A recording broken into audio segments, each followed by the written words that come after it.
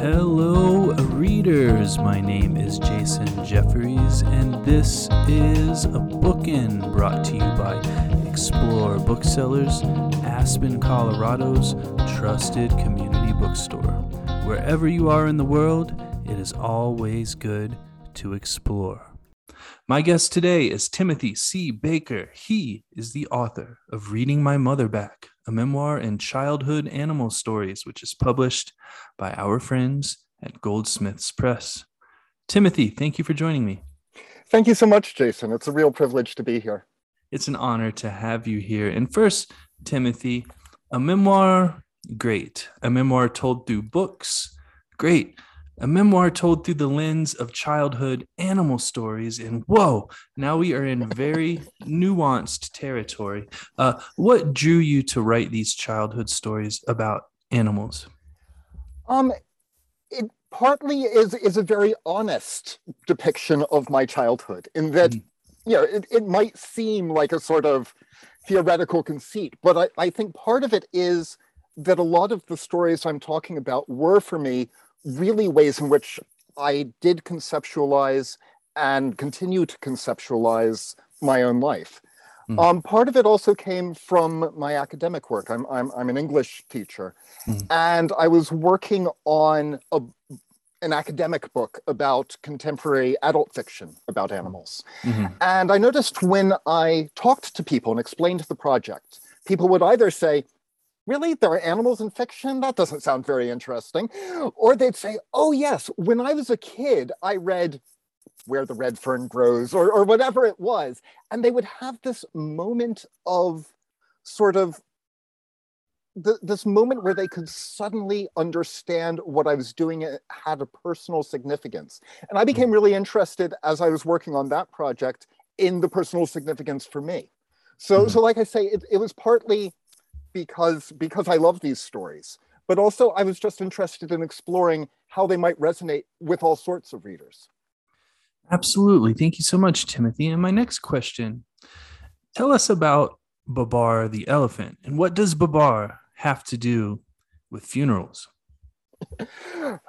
A common question that I'm sure you ask a lot of people. So Babar the elephant was a very important childhood story to me because it terrified me. And specifically, it terrified me because there is a moment in the middle where the king of the elephant dies, and he eats some poisoned mushrooms, and he turns very green and squiggly. And this scene, and it sounds slightly comical, but it was very traumatizing at the time. It gave me nightmares for years. I mean, well past the point where I was reading that sort of picture book. And I think one of the things that people often say about children's animal stories is they are a way in which we're introduced to mortality, to our own death, to that of others, that it's really hard to find children's animal stories that aren't about suffering and death. Even if we think, oh, it's going to be a nice story at a farm, there's always something really traumatic at the heart of these stories. And it could, I think, be many different stories for many different readers. But for me, I think reading Babar was the moment I learned what death was in a very real, very visceral way. And so in writing about death, it made sense to me to go back to that moment of when did I first understand what death was? And for me, it was this single illustration of a poisoned elephant. Yeah. And, before I picked up your book, I hadn't thought of Babar the elephant for years. And I have a 6-year-old kid. It's just something that we didn't get to, I guess. But, there's the Elephant King being poisoned. There's Babar's mother dying. Do you think that your experience with this book and with these elements of the story of Babar, do you think your experience is typical of what other children remember about Babar? I mean, I don't know if I'd go as far as typical, but I think everyone has a story like that. So one of the things that I do sometimes when I'm teaching this sort of material is I'll show a still from Bambi. And you can imagine which still I would show. Right. Bambi's mother lying out on the snow. And every time I do that, there are a few students, and I teach university students, so, mature students, they will sort of whimper or moan or gasp. There'll be this moment of, oh, I remember this huge trauma from my childhood I hadn't thought of in 20 years. Mm-hmm. And I think with Babar, especially because it's a series and it's only the first one which has this moment of real horror. So we do, I think a lot of us remember Babar the happy elephant who drives really cool cars and wears really cool suits. Mm-hmm. And I suspect if people are thinking of that story, that those might be the things they remember. Mm. But I think, that idea of that first encounter is still really important. And I think, I was surprised after I wrote this to discover a lot of people haven't read Babar. I sort of thought everyone's read this. Surely everyone's read it. Mm. When I used to work in a children's bookshop, and it was when I did story hours, I always read Babar. So it might not be quite as common an experience as it's formed itself in my head to be. But I think there are picture books or Disney films or something like that, which occupy that space for a huge number of people. Yeah, absolutely. Thank you so much. I mentioned my 6-year-old son. He happens to be obsessed with the city of Baltimore. What was it like growing up in suburban Baltimore? So I lived in Baltimore until I was 7, mm-hmm. and we lived first in sort of the inner city and then moved to the suburbs. And I had a very strange Baltimore experience. Mm-hmm. When in the suburban bit, which was sort of ages 4 through 7, mm-hmm. we were living in the suburb of Catonsville, which is, I've driven through it. I've barely been back to Baltimore mm-hmm. since I left, but I have driven through it, and I thought, oh, this is just sort of a normal suburban experience. Mm-hmm.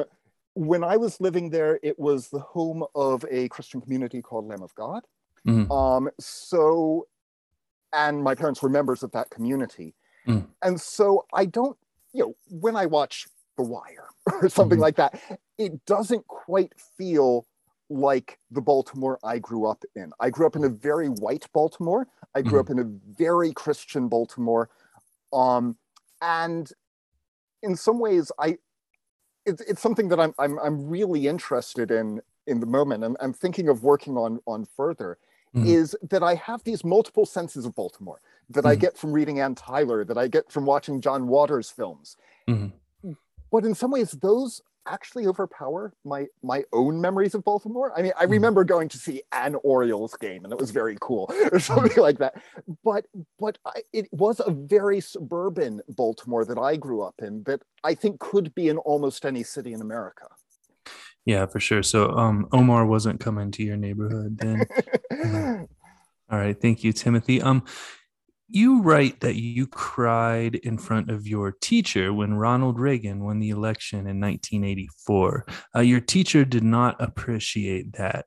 Do you think your teacher understands now, or is this a person who also cheered on Donald Trump's victory? Not that Reagan and Trump are the same, but they are both celebrity Republican politicians. I mean, certainly the environment I grew up in was extremely conservative. Mm-hmm. And I would suspect in the way that, what led Trump and Pence to victory was this strand of evangelicalism. Mm-hmm. I suspect that the people who supported Reagan in my childhood probably supported Trump a lot more fervently than they supported Reagan. Mm-hmm. That move towards an evangelical majority, I think, was so dominant. And I think the people who were perhaps more sympathetic to the sort of view I had that my parents had, we were the people who left. Mm-hmm. So when I moved to Vermont after that, and I moved to a very liberal part of Vermont, mm-hmm. and it was, the complete opposite sort of experience. Mm-hmm. But there was, I think one of the interesting things about the part of Baltimore I grew up in was most of our neighbors and my parents' friends at that time were government employees. They worked for the FBI, they worked for the IRS, because commuting distance from DC. So I think there was this really close idea of a conservative religion that lended itself towards a conservative politics that I think has just become more and more dominant since the 80s across the country. Yeah, absolutely. The liberal part of Vermont, that's kind of like the entire state, right? Yeah, Yeah. there are little pockets of Right. conservatism, but Very good. Well, thank you, Timothy. Listeners, we're going to take a break here for a word from our sponsor, and then I will be right back with Timothy C. Baker. The Bookin' Podcast is sponsored by Libro FM Audiobooks. Libro FM lets you purchase audiobooks directly from your favorite local bookstore, Quail Ridge Books. You can pick from more than 100,000 audiobooks, including New York Times bestsellers and recommendations from booksellers around the country. With Libro.fm, you'll get the same audiobooks at the same price as the largest audiobook company out there. You know the name. But you'll be part of a much different story, one that supports community. Listeners of Bookin' can get a 3-month audiobook membership for the price of one. Go to Libro FM, that's Libro.fm, and enter Bookin', Bookin, in the promo code space. With each listen, take pride in knowing that you're supporting local bookstores. I'm back with Timothy C. Baker, author of Reading My Mother Back, a memoir in childhood animal stories, which is published by our friends at Goldsmiths Press. Timothy, your mother banned you from reading books for a while. Can you tell us about this? Why did she do this? so my mother had a suspicion that I would really like reading. Before I could read, I would sort of stack books around me. My office now looks much like my childhood home. It's, piles of books everywhere, and the book as a physical object was always really appealing to me, in a way that other forms of art I don't think were. And so my mother really felt that in order to spend time with me, I wouldn't be allowed to read, because she thought, and she might have back formulated this when she told it to me later. She might have seen what happened and then said, "Oh, I always knew that would happen," in the way we do. But she really thought, once he starts reading, that's all he's going to do. And in that, she was right. That I fell in love with books as soon as I could read, and just read constantly. And it was sort of the way I organized my world. Yeah, very good. Thank you so much. You've talked about this a little bit already. You write that reading Charlotte's Web or Bambi or Old Yeller or Where the Red Fern Grows is how a lot of us learn that the world is cruel, mysterious, and unforgiving. I want to take this a little step further. I used to write for Veg News magazine in San Francisco, so this is that part of my background coming out. Why do you think so many kids who are heartbroken about the treatment of animals in kids' books don't make the connection between these stories and the food and fashion industries farming animals in order to kill them for their skin or their meat, etc.? That's a really great question. It's something I'm really interested in. I've come across children's books, more recent ones, for instance, where you will have the story of the happy pig who is going to be eaten at the end, and then you'll see a diagram of the cuts of meat, and there's just no connection even in the pages. But I think part of it is that in America, in the United Kingdom, most children don't have experience with physical animals, other than maybe cats or dogs or fish or something like that, maybe some rats on the street. But most of the animals that people eat, they've never met. And so I think there's a categorization that happens where some animals, including the duck who lives in the farm in the children's book, is cute, who has no relation to, I don't know why I picked ducks, but has no relation to the duck you might eat for Christmas. Does anyone eat duck at Christmas? But I think there is a disconnect. And I sometimes wonder, I mean, there's a long tradition of children's animal stories making real differences. I don't know if you know, Black Beauty actually changed the way that horses were treated in the UK. It's one of, in a weird way, it's one of the most historically significant novels there's been, because it changed the treatment of an entire species. But I think a lot of times there becomes this idea of, oh, cows, pigs, they're what lives in children's book. So I, as a mature adult, don't have to really engage with them in any way.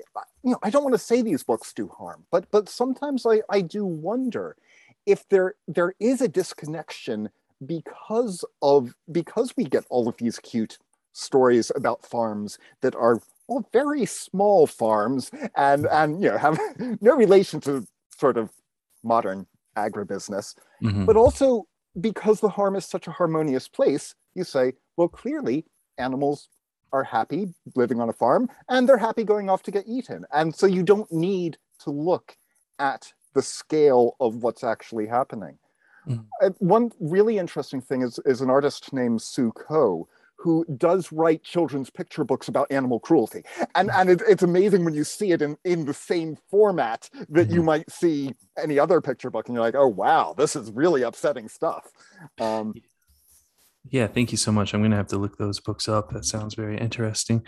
Well, moving on, my son Van loved the Frog and Toad books when he was little. As I mentioned, now he is an old man of 6 years old, too old and mature for those things. But you call these Frog and Toad books a model of dysfunctional relationships. What do you mean, and why is this model valuable for children?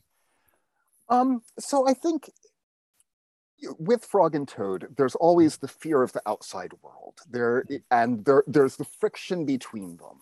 I mean, much like Bert and Ernie. And there's that really famous New Yorker piece from a few years back, which looks at Arnold Lobel's life and how some of that fed into his books. In terms of why it's valuable, I think one of the things is that Frog and Toad are not heroic. They have adventures, which are very, very small, but, they go out of the house and then they run back into the house.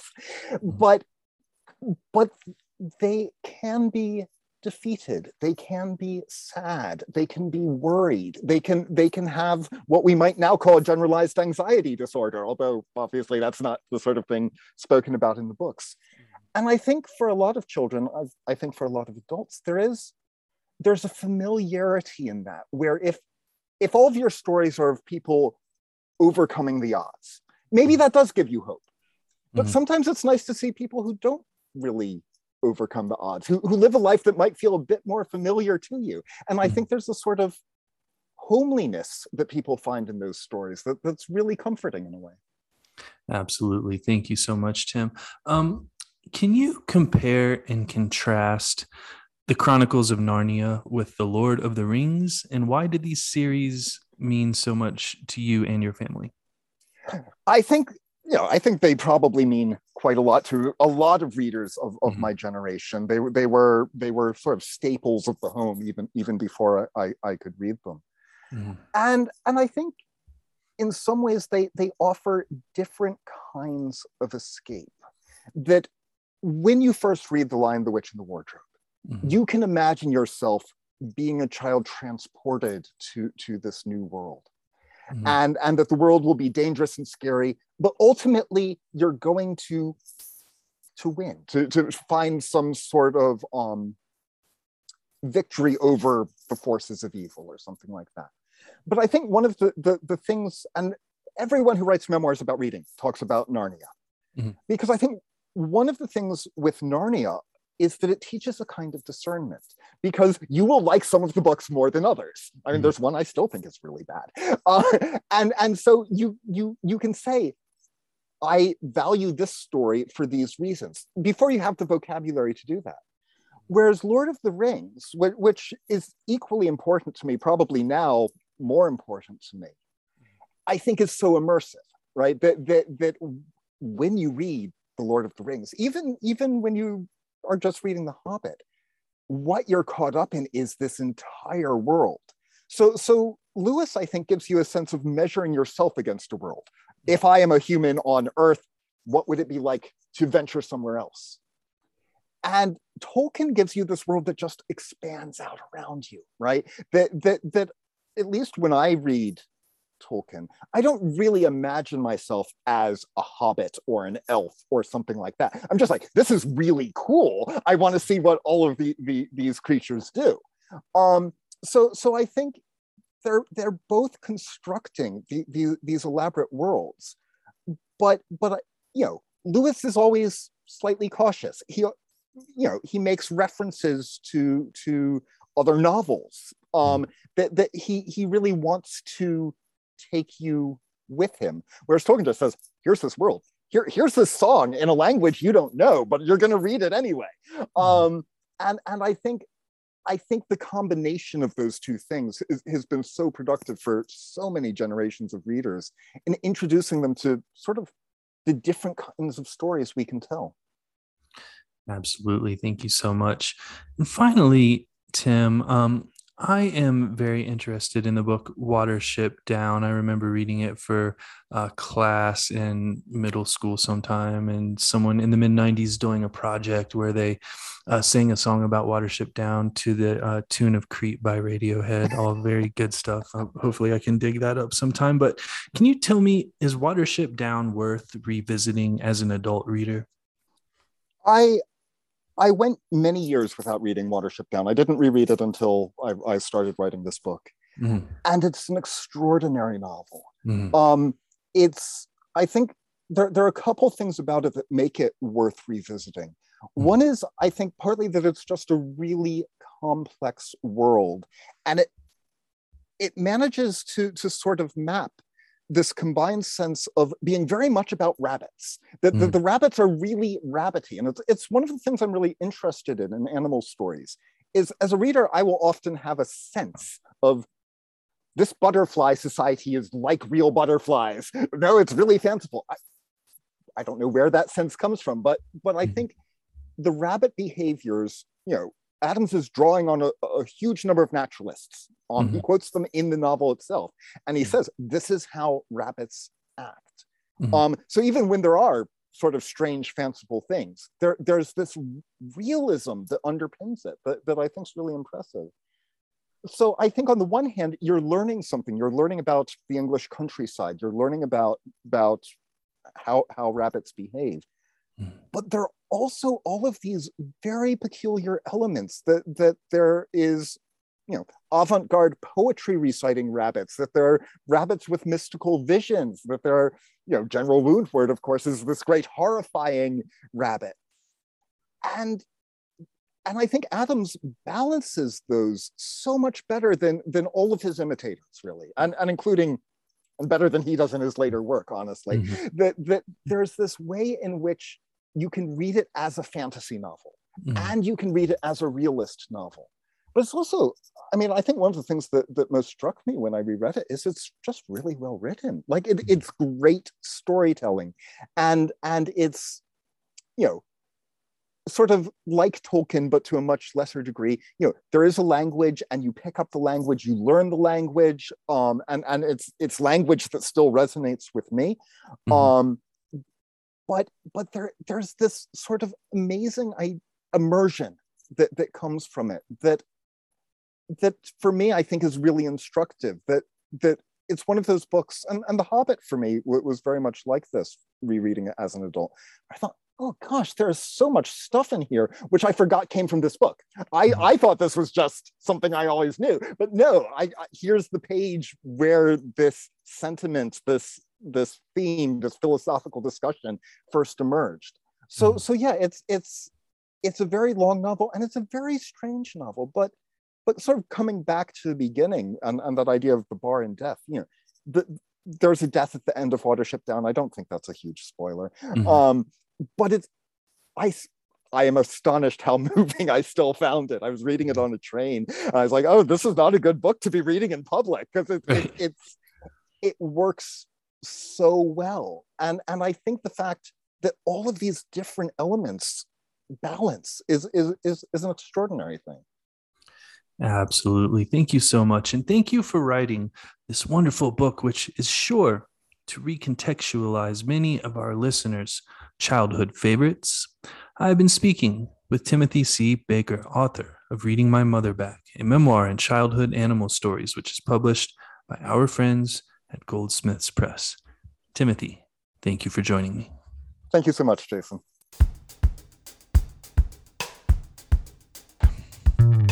Once again, I would like to thank Timothy C. Baker for joining me. Copies of Reading My Mother Back, a memoir and childhood animal stories can be ordered from www.explorebooksellers.com. I would also like to thank my sponsors, Quail Ridge Books and Libro FM Audiobooks. Please navigate over to Libro.fm and enter the promo code BOOKIN, that's BOOKIN, in the promo code space to get one free audiobook and support your favorite local independent bookstore in the process. My name is Jason Jefferies, and this has been Bookin'.